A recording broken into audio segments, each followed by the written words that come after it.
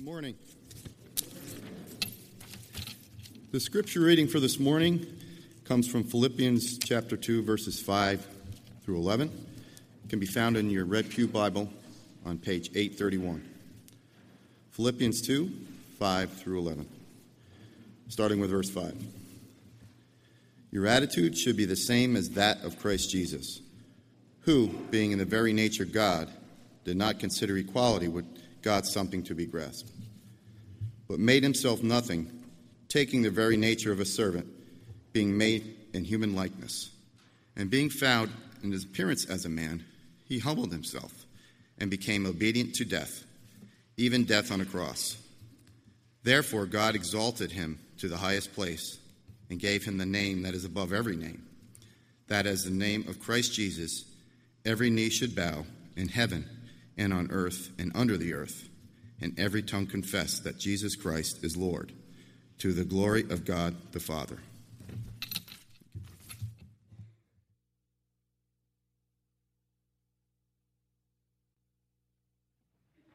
Somewhere along the way, I picked this up. It's a list of 10 property laws of a toddler. 10 property laws of a toddler. Law number 1 is if I like it, it's mine. Law number 2, if it's in my hand, it's mine. Law number 3, if I can take it from you, it's mine. Law number 4, if I had it a little while ago, it's mine. Law number 5, this is resonating, isn't it? Law number 5, if it's mine, it must never appear to be yours in any way. Law number 6, if I'm doing or building something, all the pieces are mine. Law number 7, if it looks just like mine, it's mine. Law number 8, if I saw it first, it's mine. Law number 9, if you're playing with something and you put it down, it automatically becomes mine. And then law number 10, if it's broken, it's yours. Mine, mine, mine. Sound like the seagulls in Finding Nemo. Good thing we grow out of that, right? Oh, we just learn how to disguise it a little bit better, that's all. Yeah, it's just as infantile as a toddler. We have been trained to ask, what's in it for me? And will this fulfill my needs? And how can I best position myself to take care of me? As it's been said, a life wrapped up in itself makes for a small package. And bookshelves are filled with self-helps. Psychologists are teaching self-expression. Courtrooms are filled with bitter divorces and lawsuits between family members over what is rightfully theirs. And we have successfully erected the monument of me, myself, and I. And in a world of poor impulse control, selfish preoccupation, and self-indulgence, what has it led to? What has it led to? Sexual diseases and addictions, family breakups, wars, political and religious scandals, unwanted pregnancies, burglar alarm systems, AIDS, church fights and divisions. I mean, are we having fun yet? In what way is the church bought into the world's philosophy that it's at the top where life is really lived? Get all you can out of this life and you will have arrived. How have we bought that? See, go up is what sells. Go up is what often drives us. Go up keeps us pushing beyond our limits. And the corporate world has told us the way to make it, the way to success is by working our way up the ladder. Up the ladder. There was one businessman who said, I spent my whole life going up the ladder to only discover it was leaning against the wrong wall. It's true. What is meant by working your way up the ladder? Well, it's to live in a state of discontent, really. It means your head's always looking up for the next bigger and better and more satisfying thing. And you discover that thankfulness and contentment are elusive because you think that there must be something better out there. As one person aptly observed, one half of our problems come from wanting our own way. The other half comes from getting it. Is this the pathway to joy? Is it? Is an obsession with up the same formula for insanity? How is me first approach to life absolutely killing joy? Is there another way to go? Well, our passage this morning takes us to a different approach to life that is countercultural. It is at odds with mine.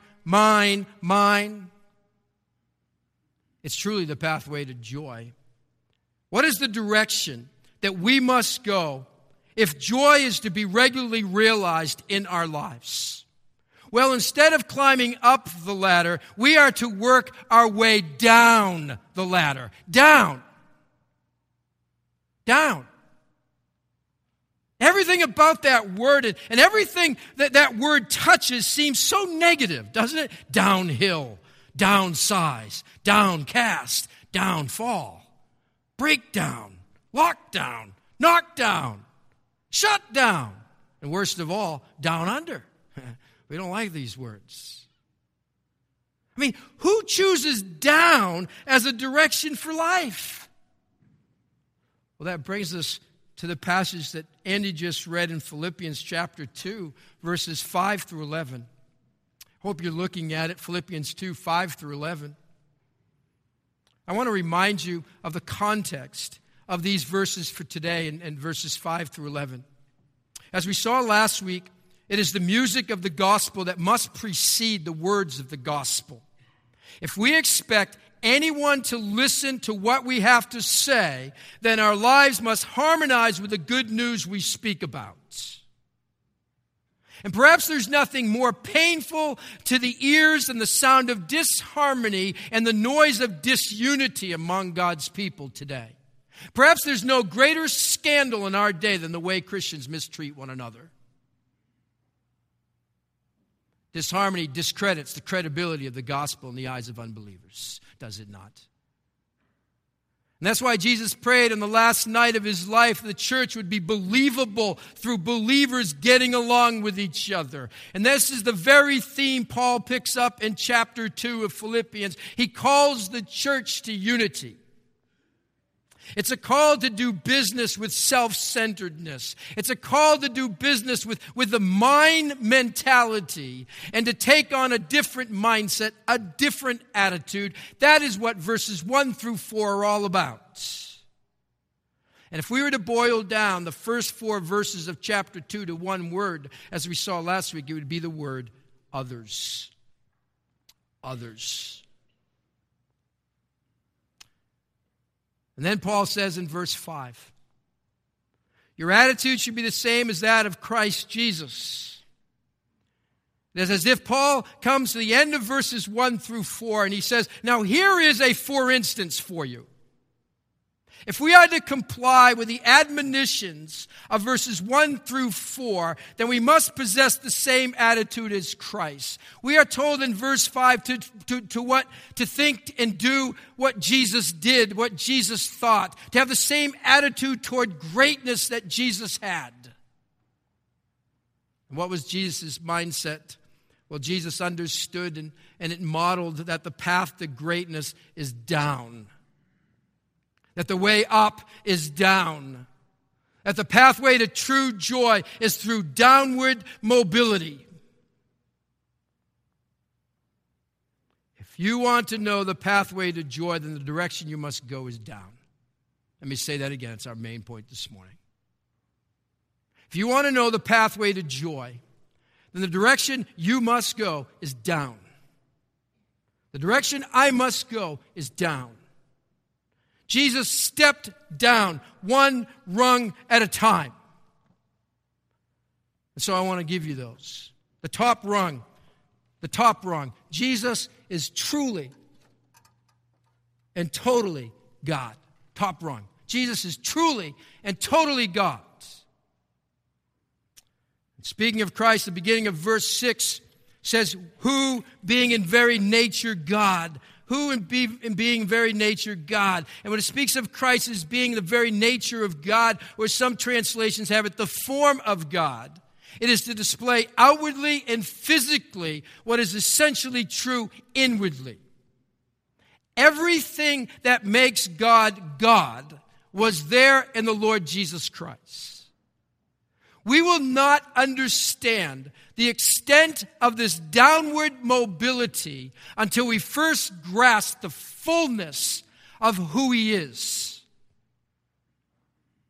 This is the starting place right here, top rung, that makes everything else we'll see today so absolutely incredible.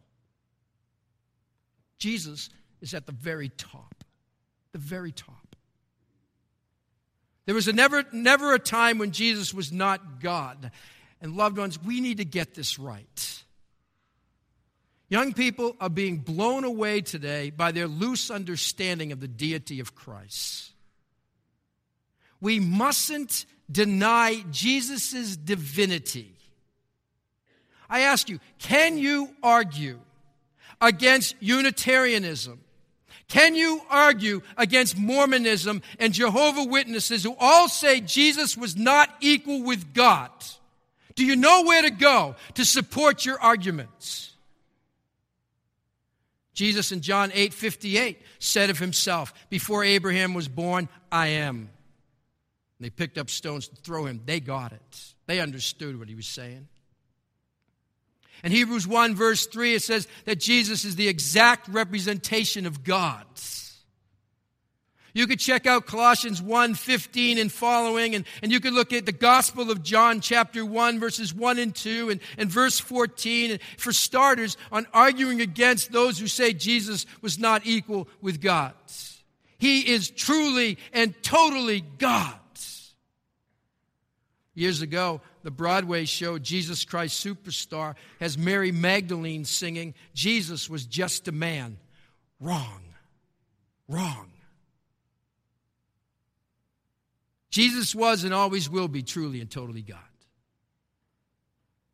And that's what makes the rest of this paragraph so astonishing. For it is this God who came down. It says next that He did not consider equality with God something to be grasped. Next rung down, did not consider equality with God something to be grasped.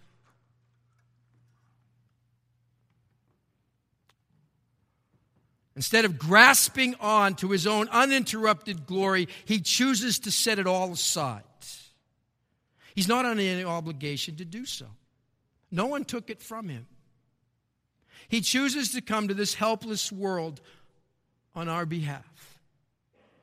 He did not cling to all the rights and privileges He had by being God. The only person in the world who had the right to center on Himself and to assert His rights was Jesus. He could have turned stones into bread to feed His hungry stomach, but He did not. Yet He multiplied the loaves and fish to feed thousands of hungry people, others. Jesus came not to be served, but to serve. David Jeremiah put it this way. He said, He surrendered that which He loved in order that He might serve those whom He loved. He surrendered that which He loved in heaven in order that He might serve those whom He loved. He did not consider equality with God something to be grasped. And Paul says your attitude should be the same as that of Christ Jesus. So it begs the question then, what are you grasping onto, and is it time to let it go? What are you grasping onto? What right, what privilege, what preference, what love are you holding onto that's not something that is to be grasped? I can guarantee you it's probably killing your joy. And so when we can open up that clenched fist, we can find joy and freedom. We mustn't clutch those privileges. We mustn't clutch even the blessings poured onto us from God. but we're told to hold them loosely and be willing to even sacrifice them all for the benefit of others. That's what Jesus did. Well, we come to the next rung, but made himself nothing. But made himself nothing. He had everything. He became nothing. Nothing. Nothing. In most contexts, that's not a good thing. There seems to be nothing good about nothing. What do you bring into the potluck? Nothing. What do you have left in your checking account? Nothing. How many sales did you make this past year? Nothing. What do you bring to our company? What do you bring to the table? Nothing. What'd you do to your sister? Nothing. I mean, how can you expect to be somebody and go places if you have nothing to offer? We might conclude that nothing's for nobodies. If you want to prove you're somebody, you must have something. As one actress quipped, I always wanted to be somebody, but I guess I should have been more specific. Yeah. We see it here that Jesus made himself nothing. What does this say? The one word used here is kenosis, which some translate emptied himself. We sang it earlier. He emptied himself of all but love. What did he empty himself of? It's a loaded question that sparked much theological debate. While I was in Bible college, I had to write a 10-page paper on the meaning of Christ emptying himself. Now, I'm not going to bore you with all of that. But some would erroneously say that when Jesus was born and became a man, he emptied himself of all deity. In other words, he was no longer God, for he emptied himself of that in order to become man. Now, I already took a little time as we looked at the first rung on the ladder to remind you that Jesus is truly and totally God, and that there was never a time he ceased to be God. Not even in his humanity. He was fully God, fully man. So this understanding, this teaching needs to be rejected. We need to throw that where it belongs, in the trash can. Others have suggested that the emptying has to do with Jesus limiting himself and the use of his divine attributes, or the attributes of omniscience and omnipotence and omnipresence, meaning all-knowing, all-powerful, everywhere present. It's possible to believe this and not be heretical, but I don't think that's what's meant here by his emptying himself. Get this. It's what I believe it's saying. He emptied himself not by subtraction, but by addition. He emptied himself not by subtraction, but by addition. The incarnation, that moment in time when God the Spirit became man, has everything to do with what he added to his being rather than what was taken away. Jesus, at conception, and as he passed through Mary's birth canal and grew up and lived on this earth, he never acted independently of God the Father, but yielded his will to the Father's will. He emptied himself of all his rights, all his prerogatives, as the one at the top rung. And he added humanity to his divinity. He was in every way human, except that he did not enter with a sin nature and he did not sin. But he knew what it was like to be hungry. He knew what it was like to be tired. He knew what it was like to be thirsty. He had to use doors, ride mules, and perhaps even wait in line. He knew what it felt like to stub your toe, to lose a tool, to break out in a sweat. He knew what it was like, contrary to the words of a familiar Christmas carol, no crying he makes. Listen, he did cry. I had never heard anyone say their baby never cried. He cried. The one who is truly and totally God came down and he emptied himself, made himself nothing by taking on the likeness and appearance of man, as the passage here says further down in the section. He became something he wasn't before. He appeared as a real man. He walked and talked like an ordinary man. He didn't have this halo around his head, nor did some glow emanate from his body as he walked into a room. He was ordinary by appearance. And everybody most people wanted to be around him because he walked where they walked and he met them right where they were at. Years ago, when Joe Torre was named manager of the St. Louis Cardinals, it was suggested by others that managing could be done better from high above the baseball field, from the level of the broadcasting booth. But Joe Torre resisted that style of managing, for he wanted to be right in the dugout with his players. And he said this, upstairs, you can't look right into their eyes. Jesus went down in order to look into the eyes of people. And notice it was a willful choice. Others didn't make him nothing. He made himself nothing. He chose that for himself. Christ voluntarily became nothing. And Paul says your attitude should be the same as that of Christ Jesus. Will we make ourselves nothing?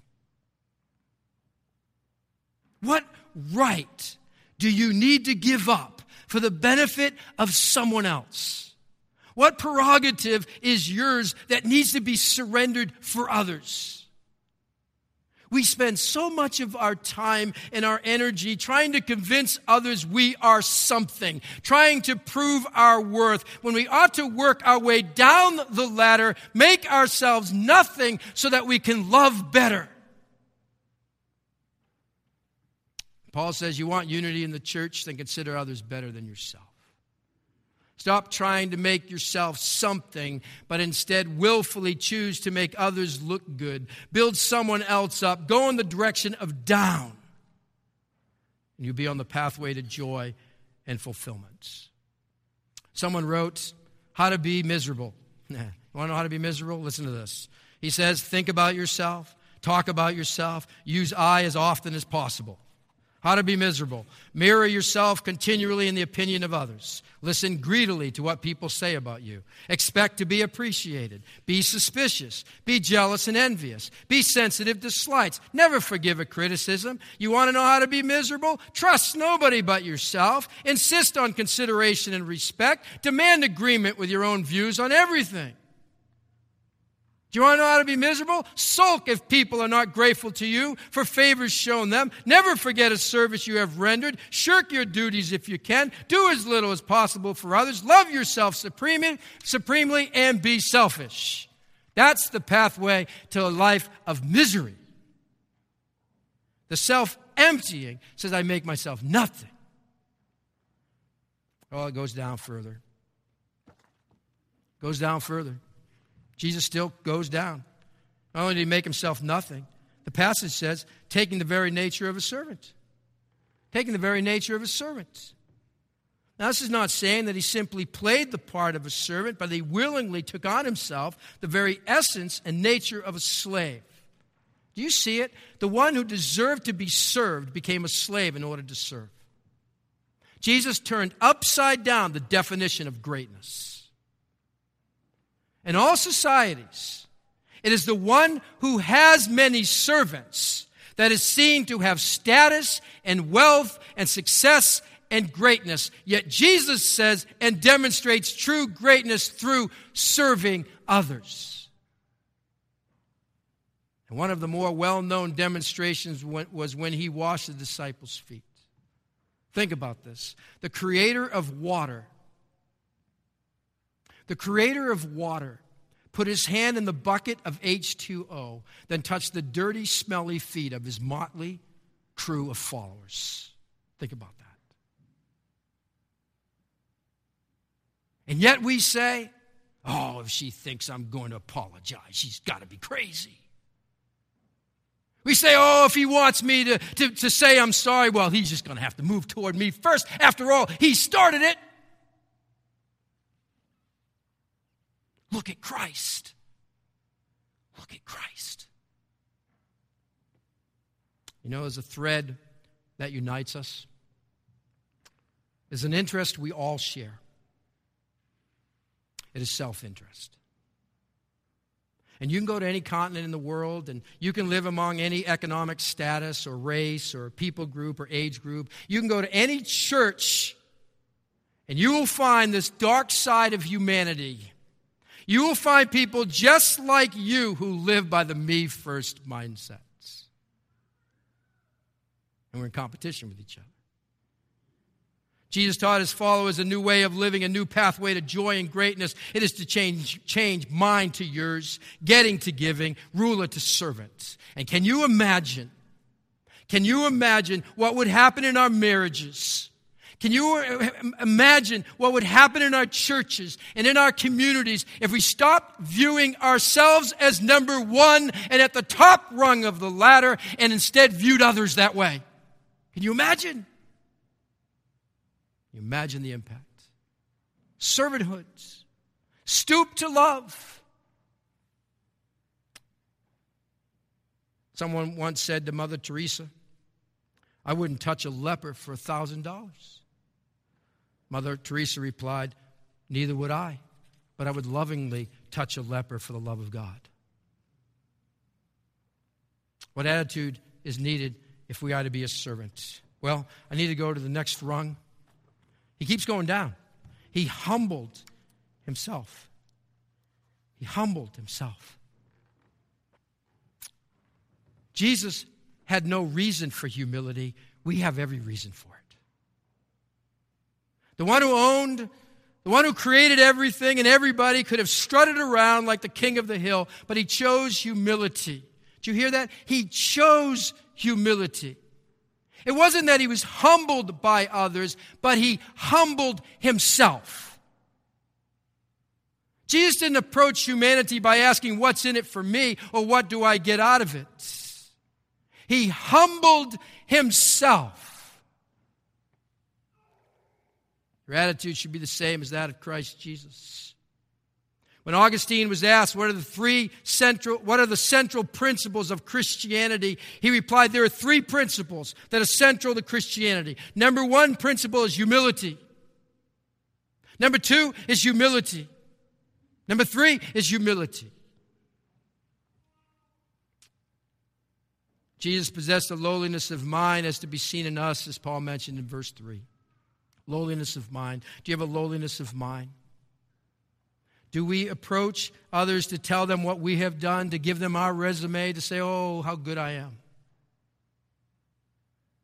The whole issue with us is that being a somebody is attached to the wrong things. Our intellect, our reputation, our careers, our ministry, the success of our children, and all that we own.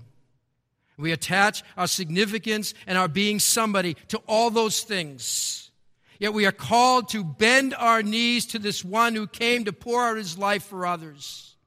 It's been said this way, Christ, who was a somebody, became a nobody so that we were a nobody in Christ might become somebody in Christ.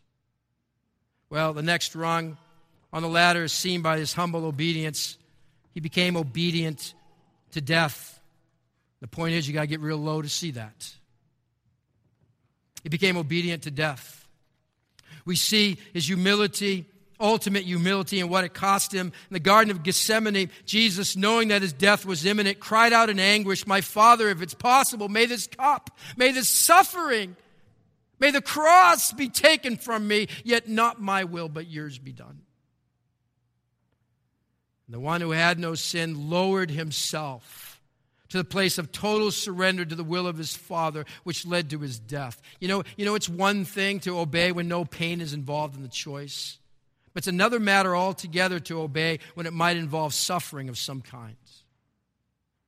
To obey when the gain is immediate, that's one thing. But to obey when you're unable to see any immediate benefit is something entirely different.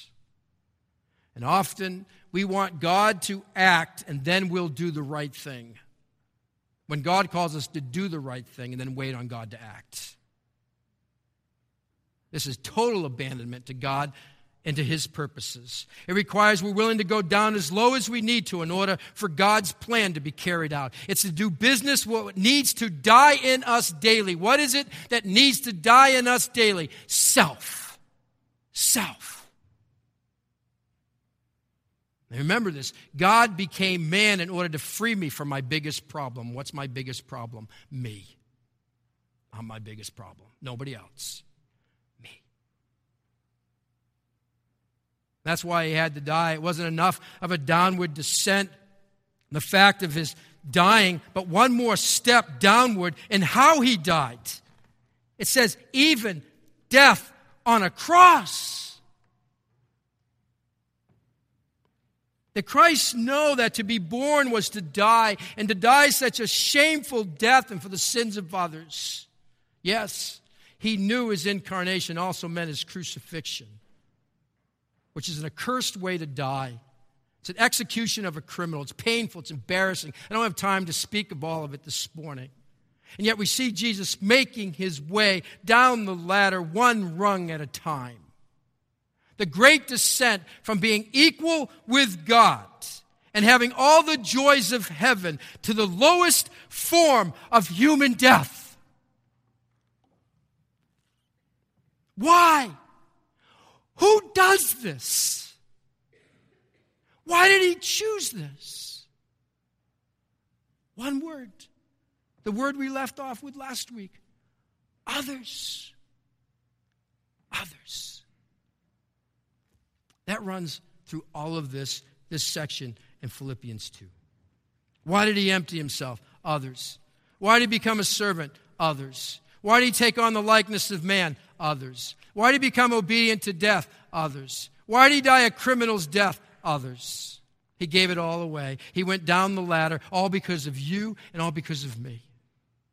Jesus had His eye on doing the will of the Father and to carry out His mission. And He went down and down and down, and the result was God lifting Him up to His rightful place. Let me read these verses. I'm not going to be able to unpack it for you. We don't have time this morning. Verses 9 through 11. Verse 9, therefore God exalted Him to the highest place, gave Him the name that is above every name, that at the name of Jesus every knee should bow in heaven and on earth and under the earth, and every tongue confess that Jesus Christ is Lord, to the glory of God the Father. Make no mistake about it. Jesus didn't give in order to get. He didn't go down and become man so that He would get something in return.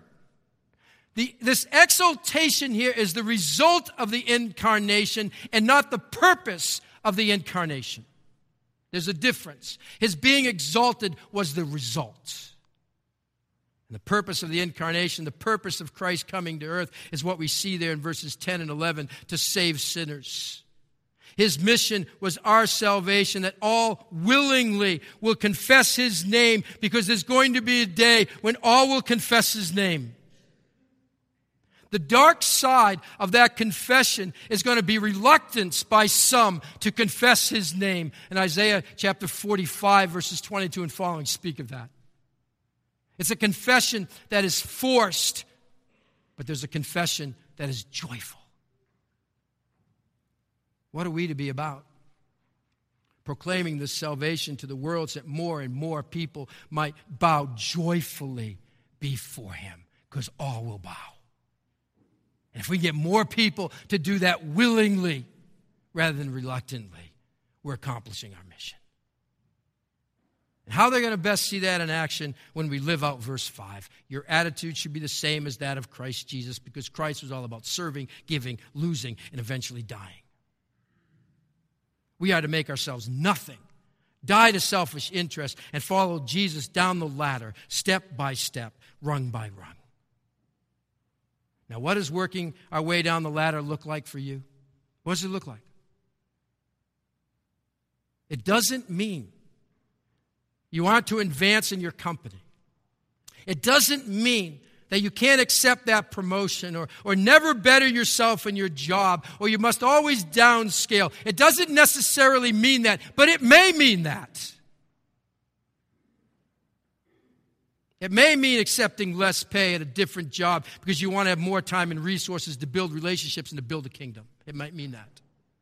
I had a good friend who in the corporate world was advancing on that ladder, and he kept going up and up and up. And he could have gone all the way to the top of his company, yet he declined offer after offer because he knew the demands on his time. He knew it would take him away from investing in people's lives. And he said, no, I will not go there. You do what you have to do. And you know what? It eventually cost him his job.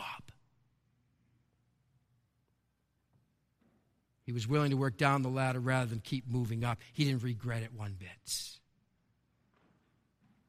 That isn't the case with everyone.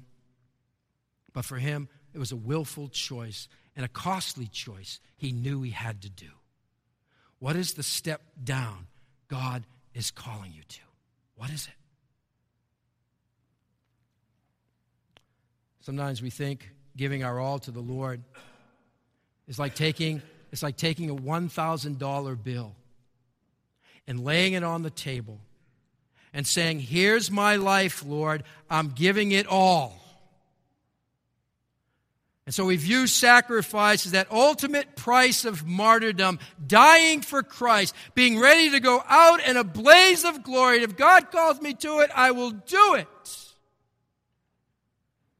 But the reality is that it's more like going to the bank and cashing in that $1,000 bill for quarters. The Christian life is more like giving him 25 cents here, 50 cents there. It's more like stopping to listen to that person's troubles instead of blowing right by them. It's giving that cup of water to that shaky old man in the nursing home when you'd rather go do something for yourself. It's serving Christ in that less than glamorous act of touching dirty feet. You see, working our way down the ladder means doing little acts of love 25 cents at a time rather than the whole thing. Might it be easier to go out in a blaze of glory? Isn't it hard and harder to live the Christian life as a servant? In humility, considering others better than ourselves, little by little by little over the long haul. Isn't that harder? Isn't it easier for me to say, oh, I would go into a burning building and save my wife if I had to. But oh, how harder it is to give 25 cents of love all day long, all my life. That's harder. It's easy to do the other. If we want to follow the example of Christ and his humility, we must take the high road, which requires getting low for others, stooping to love, going down. It requires continually serving regardless of personal cost. This is how we have the mind and attitude of Christ, because the way up is down. Let's pray.